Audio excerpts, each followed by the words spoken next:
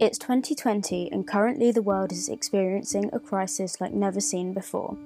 The coronavirus has rapidly spread across the globe, collapsing industries, hospitalising thousands of people and resulting in many fatalities. In this episode, we're speaking with Sarah Wallace, a lead regulatory and corporate crime lawyer and partner with Constantine Law. In a follow-up to the previous podcast about investigations, we're having a conversation about consequence management arising after investigations have completed. Okay, good evening everyone. Welcome to the next episode of the SCADI podcast. We are taking it further from the last episode, which was talking about internal investigations. And I'm joined this evening by Sarah Wallace, who is a partner with Constantine Law. Sarah has a very long and varied career, starting actually in audit with KPMG, but moving through the Financial Conduct Authority and the regulator, through to a career in law, focusing predominantly on internal investigations and also on employment and HR-related matters. So I think none better really to join us and talk about our next topic, which is the topic of consequence management and things related to that in internal investigations. So welcome, Sarah. Thanks very, very much for joining us. So can you tell us a little bit about how you've been taken into the world of internal investigations? Yeah, so, I mean, you're right to say investigations is sort of my bread and butter work. I mean, I started off life about 25 years ago after KPMG, training to be a criminal solicitor. And so, I would spend the first couple of years of my career, it was going to police stations in the evening and then clearing the cells of the magistrates' court in the morning. And then I moved on to financial crime, financial investigations, because I'm quite mathematical and I love that subject matter. And for a couple of years, defending back-to-back SFO, serious fraud office investigations. You're quite right. I did a stint on secondment at what was then the Financial Services Authority, still in contact with a lot of people who still work there and who've left. And that sort of brought me into the world of, the FCA investigates criminal offences like insider dealing. That brought me into the world of regulatory investigations. And then I would say, probably about 10 years ago, for me, or 8 years ago, you started to have the rise of the internal investigation. And I would say at the moment, internal investigations are at their peak. And I don't think that will dip off. I think after we get through, this ghastly pandemic, sadly, I think there will be a spate of internal investigations relating to behaviours that have been uncovered through the period we're going through now. So obviously you have it's recent, but a long experience in internal investigations. And that's kind of, it's slightly longer than SCADI's, where, we've been at it, I guess, sort of 8 years, but slightly longer yourself. Perhaps for the listeners, you could just take us through really what the typical involvement would be in your mind for a law firm working with, let's say, a medium-sized financial institution that could be presented for the first time, let's say, with an internal investigation. And I guess, as you say, statistically, that the probability of this is quite high, given the situation that we've been in, the potential for things to have gone wrong during the lockdown and so on and so forth this year. What are the sort of steps that they would take? Yeah, you asked, at what point lawyers get involved. I think the first thing is, if you're a firm that is regulated by a regulatory body, that there is a greater scrutiny in relation to the firm and individuals' behaviours. And so you and I come from the world of financial services. Financial services is intensely regulated by the FCA, the PRA, and sometimes global regulators around the world. So that's sort of generally one of the reasons why there'll be an internal investigation. Another big reason, not the only reason why you do an internal investigation, but it can be because you've got to notify your regulator and it could lead to regulatory or disciplinary action. And so there's a real emphasis or requirement that you have to get to the bottom of what may or may not have gone wrong. So lawyers sometimes are involved when there's a risk of, the external regulators are very keen to know what you're doing and whether there's been a problem. Another reason can be because the the board of directors might be involved, and so it's difficult for them to oversee or to have independence of an internal investigation. So law firms or investigators like yourselves are brought in to give a degree of independence to the process. One of the things that, I mean, it's always a judgment call as to whether you involve solicitors, because obviously there's a cost that comes to that. But then another reason sometimes is because you want to maintain privilege or a higher level of confidentiality over what you're looking into, because further down the line, there might be risk of litigation around it. And so the firm is keen for the cloak, umbrella of privilege, which means that it's harder for privileged material to be disclosed to the outside world. Right. Okay. And I think privilege probably is quite a consideration for people. I mean, you've given quite a good overall sort of explanation of what privilege is, but a lot of our listeners will come from the audit world, the compliance world. Is there a very kind of good layman's overview you could give to them, just in a nutshell, of what privilege is? Nick, there are textbooks written on privilege, and there's also quite a lot of litigation going on now as to what's privileged and what isn't, actually, interestingly, often in the context of internal investigations. Generally, the work that a firm is doing with a solicitor has to relate to the giving of legal advice, or if there's a reasonable likelihood of litigation, the communications between the client in relation to legal advice in relation to that, and then its litigation privilege is slightly wider. It covers communications with third parties as well.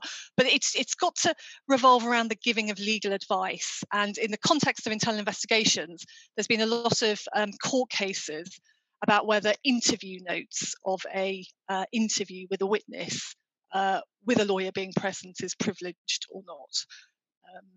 So not every communication that a firm has with solicitors is privileged, but if it is connected with the giving of legal advice, then you can run an argument that it is.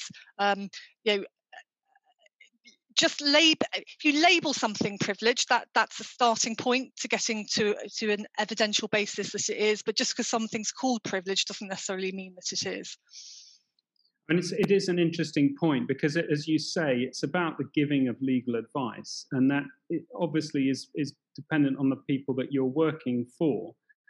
Who are you actually working for in an investigation if you're brought in? Are you working for the directors of the firm? Would you be working for the shareholders? Would you be working for the employees? How would it work?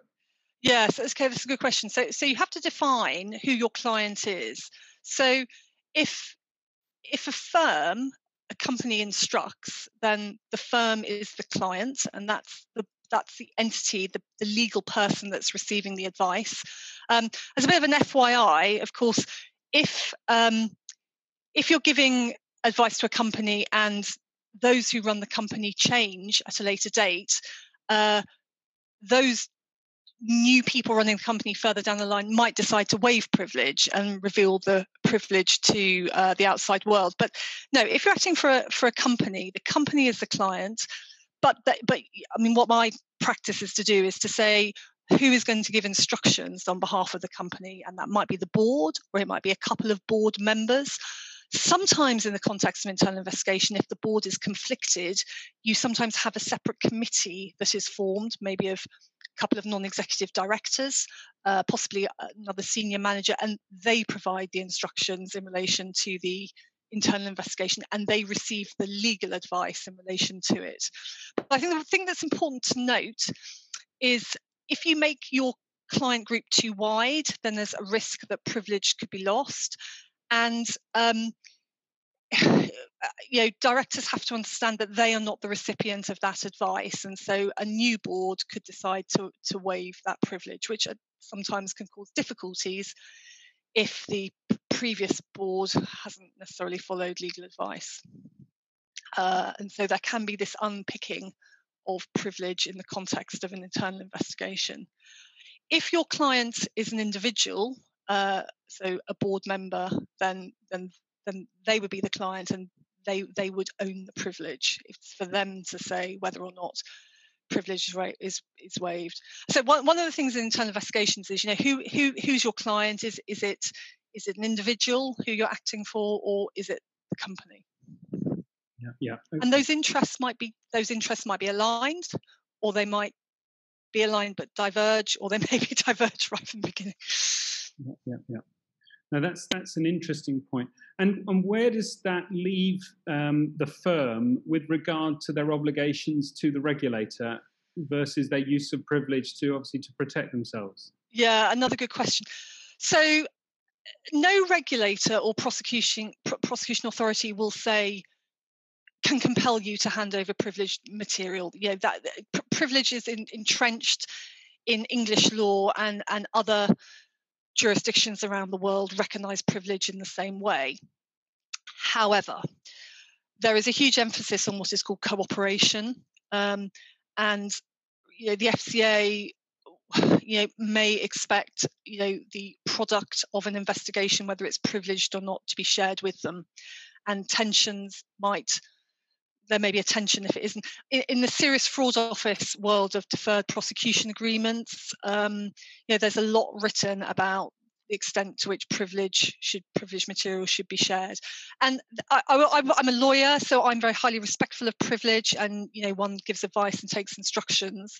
So I'm not going to say, if you're in an internal investigation, you will definitely have to hand over the product. Some large institutions don't cloak their investigations with privilege. It all depends.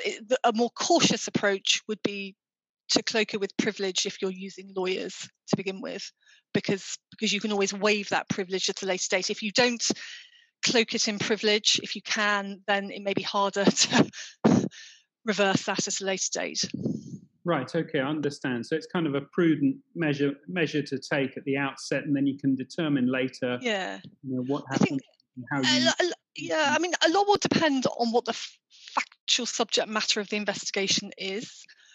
So if it's something that's going to be reputationally damaging, if it's something that could lead to shareholder disputes and claims against you, those are drivers, I probably would say, to ensure that privilege is there. The trouble with internal investigations is that you don't always, if you had a crystal ball, it would be easy so often what I'm doing is it's prescience. It's pushing your mind forward a year, 2 years, 5 years down the line, and sort of trying to do damage limitation. But at the moment there's a lot of emphasis on non-financial misconduct. So factually that can be like a bullying case, a harassment case, maybe a degree of sexual impropriety. And those are reputationally quite damaging. They can be quite damaging for the individuals involved. But it's there's a lot of emphasis on those types of cases, and often firms are looking at them quite seriously. But they would have taken a very different view maybe five years ago as to how those types of things are investigated. I think that's a really fascinating point, because I think you're so right about the rate at which the world is changing, particularly with regard to attitudes, with regard to culture, but also with regard to the increased transparency and the line of sight that the general public have over activities that, just because of the nature of communications and how fast those are changing, people wouldn't have had that line of sight, 10 years ago, 15 years ago. I mean, certainly, I think of the communications at the start of my career, when I was back working at Barings, and, the collapse of that noble firm. Can I imagine what the reaction in the media would be if that happened today, and the speed at which things would be known and discussed and poured over.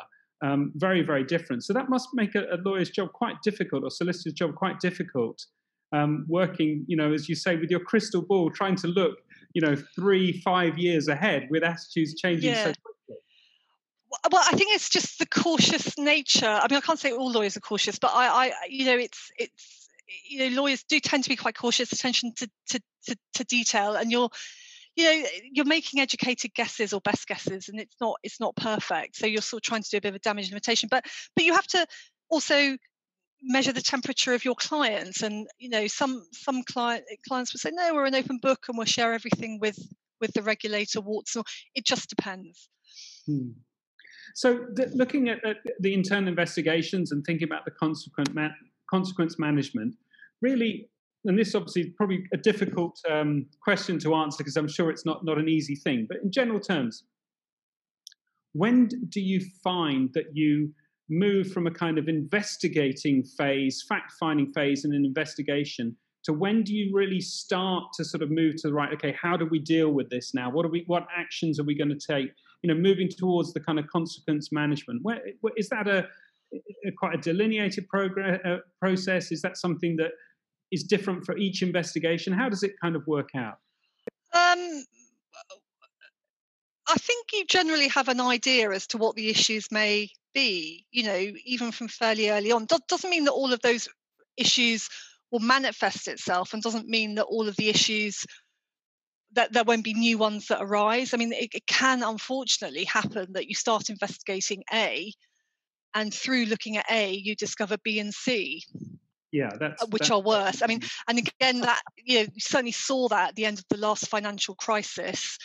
There were big investigations, often around banks and trading, and a lot of things. Investigators saw, and it led them off down another path. But there are certain things are fairly. It doesn't mean this will happen in every case, but obviously, risk of regulatory investigation. What the regulator will say. If individuals have done something wrong, will that lead to a disciplinary? In which case, you're using your HR teams, your employment lawyers, or either in-house or external. There may be a parting of the ways. There are accountability issues. You may have people who haven't been part of the problem; they're just accountable, and they might go.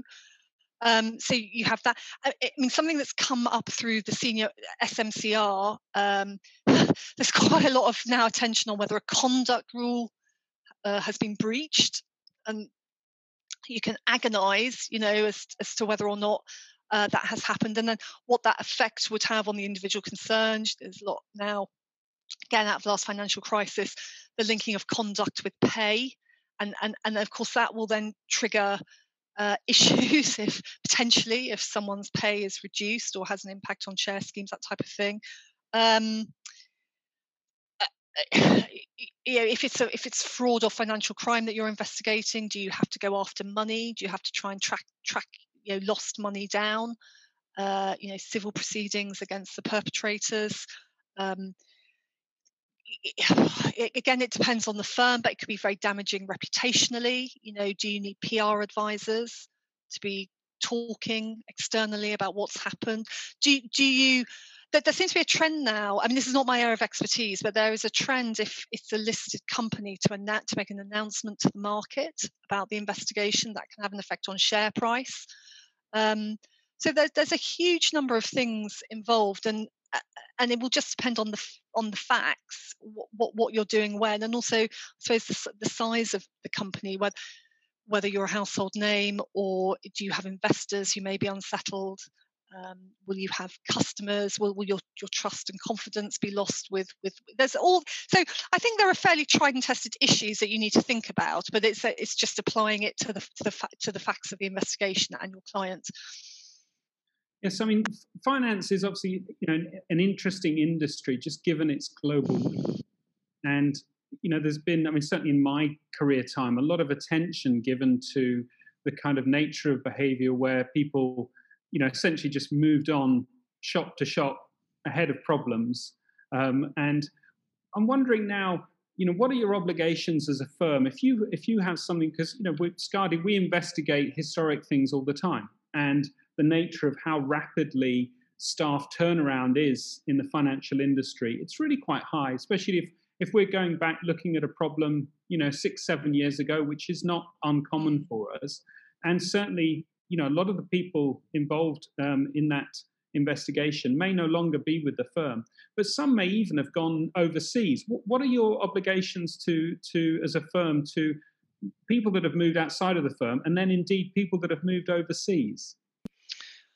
Yeah, I mean, it's in the FCA rulebook. I mean, there may be notification obligations to the FCA in relation to senior personnel. There's a whole raft of notification obligations in relation to conduct rule breaches. So there will be a degree of notification to the FCA in certain cases. If you're a senior manager, you still complete a Form A, and there's a huge amount of disclosure that has to be made on that form. It's a very difficult form to complete. It's some quite complicated questions, and often people innocently answer things not quite right, and sometimes the FCA can pick you up on that. But I mean, the main thing is the regulatory reference, which sort of follows you through your career here. I can't speak so much as to what happens outside of the UK, I'm afraid. I mean, a lot of European, I mean, having said that, a lot of financial services law derives back from European legislation. So to the extent we're still in Europe, there might be some changes with Brexit, but there's a similar way in which information is sought when you move between firms in Europe. But it's a regulatory reference, which the idea of it is it's the firm that you're leaving has to disclose things that are potentially relevant to conduct and fitness and propriety. Right. That's the idea. It's quite a complicated reference to complete, and sometimes firms struggle with what's disclosed. I mean, sometimes there's a knee-jerk reaction to disclose everything. I mean, I tend to say the advice that I give is you should only disclose if you need to disclose, because if something goes on the form that shouldn't be there, you potentially open yourself up to criticism from the departing employee, and it can cause ramifications in relation, to, it can be career limiting. Or the risk is if something's on the form that shouldn't be on there, it could affect a future employment. Right. And can employees see that form that's been produced by the firm? It's typically the firm will produce it and then provide it. Right. It's not let's fill this form. Well, the ones that, when I've advised on the completion of those forms, it's not one that we've done. It depends. I mean, if an employee, generally a firm will do it. If an employee knows that they are leaving, then they can make inquiries as to how the form will be completed. Mm-hmm. Okay. But generally firms would, I mean, the position, it's an obligation on the firm to complete the form accurately. And it's just quite tricky because there's time periods. It's 6 years from the date of the request for a regulatory reference. Whether something's serious misconduct or not, there are various definitions that you have to interpret, and then whether something affects fitness and propriety. So sometimes it's very straightforward. Sometimes it isn't. Okay, thank you, Sarah. And looking at certainly the work that we carry out, I'd say a significant number of the investigations that we get involved with are whistleblower related or whistleblower led. Any special considerations for investigations involving whistleblowers from a consequence management point of view? I mean, what are the obligations of a whistleblower, for example? Well, okay, so the whistleblower may just be reporting something that they've seen. It could be that they're making a grievance as well. So it's just some sort of very general principles. I mean, the FCA are very bothered about whistleblower, about speak up, that it works, that systems are in, proper program systems are in place, clearly communicated, people feel comfortable and able to report things.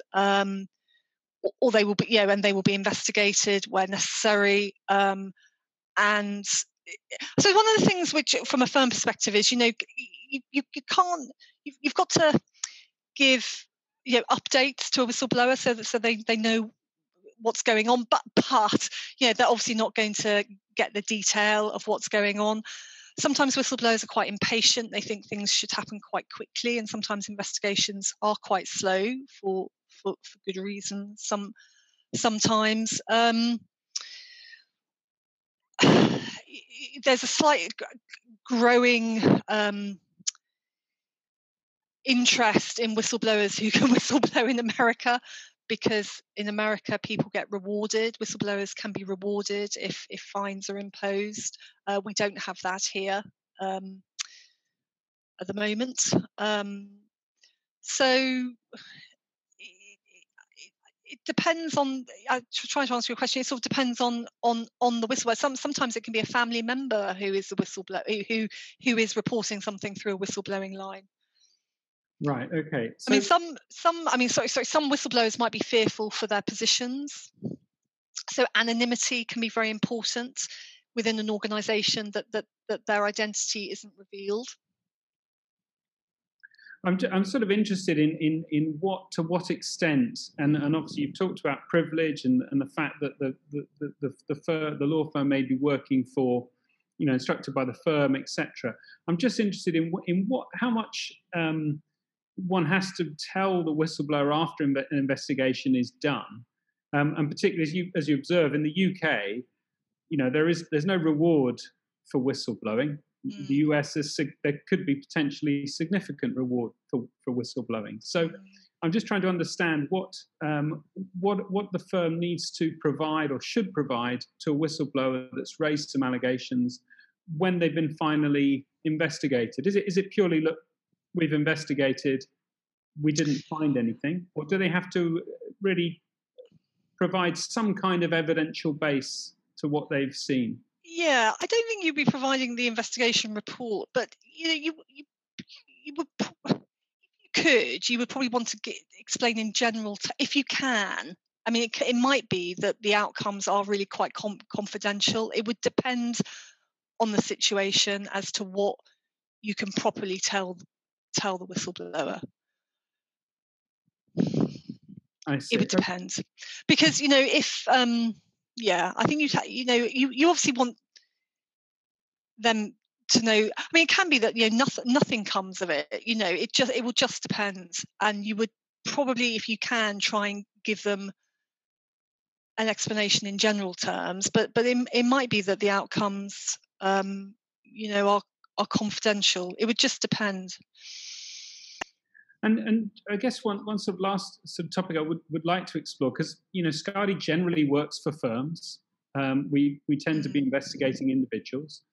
I'd just kind of like to flip that around on its head so I can understand what it would be like from the other way. So how would you work with individuals that are being investigated? How does a law? Yes. Yeah, so I act for both firms and individuals, so I see it from both sides. So in terms of an individual, it depends. Okay, in general, it would depend who you are. Are you the suspect? Are you a witness? Are you the victim? Are you a whistleblower? And your level of stress will vary depending on where you are in those categories. If you're at risk of having done something wrong, it's pretty brutal. It's very stressful. You're having to deal with it on top of the day job. You may be given some time to prepare and to deal with it, and depending on the seriousness of the allegations and whether they can be career limiting or at worst career ending, it isn't always a happy place to be. Having said that, a lot of senior people do get caught up in investigations, either as generally in the investigation you don't always say the suspect, but as someone where there might be a finding against them. And to a certain extent, it's an occupational hazard of the senior position that you're in intensely regulated, sector. And so, you have to be able to deal with it because that's part of the job. So to say, generally, if you're at risk of being accused of having committed criminal offence, that's can be worrying, and things like that go on a long time. That's, I think, what people probably find quite hard to and the public often would be surprised about this. 10 years after the last financial crisis, regulators were still looking into the tail ends of things that happened in 2008. I mean, and for individuals, that's very draining, particularly if you've lost your job as well. Yeah. It can be really hard.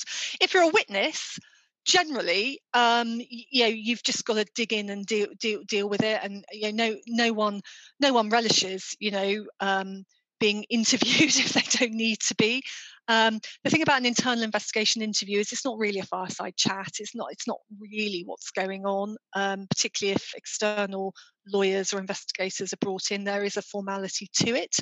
Often you're having to cast your mind back, some time, or even if you're casting your mind back a couple of months. We work at such a rapid pace now. You've got to refresh your memory. And so if I'm working with individuals, we spend a long time, trying to refresh memory, look at documents to bring it all back so that there's a degree of accuracy in what's being said. But anyway, if you're a witness, it's not as bad, but it's something that you've got to deal with in a professional way. If you're a whistleblower, it depends what you're whistleblowing about. I mean, generally whistleblowers find it very stressful as well. They're carrying a lot, which they worried about the ramifications for them personally, and probably the same with victims. So it's generally stressful and confusing, and having someone on your side explaining, representing you is generally quite helpful. Thank you, Sarah. Just one thing you just raised there about how far back, and how long it takes to work through a cycle. And as you say, 10 years after the financial crisis, people still looking at those cases. And I can certainly back up that observation. Is there a rule of thumb, particularly, when you have a whistleblow allegation comes to you? Is there a rule of thumb for firms about how far they have to really go back and look at something in terms of time? Or does actually, it's been so long now, it's not worth going back, or not say not worth going back, we just won't be obliged to go back and look at this? Yeah, I wouldn't say there's a rule of thumb. It would depend on the facts. But if you have an allegation about an individual who's still there, and it was the serious allegation, you probably would have to go back. So it's really about the seriousness of the allegation, and also who is still around, accountable at the time. Yeah, I know, whether it would just... Okay, so, I mean, going back to the non-financial misconduct, if it was a really serious allegation, I'm not sure you could sweep that under the carpet. If there was harm to consumers, you probably need to look at that. I mean, one of the things I didn't mention, but when you have one of the consequences of an investigation is, is there customer detriment? Is there redress that's needed?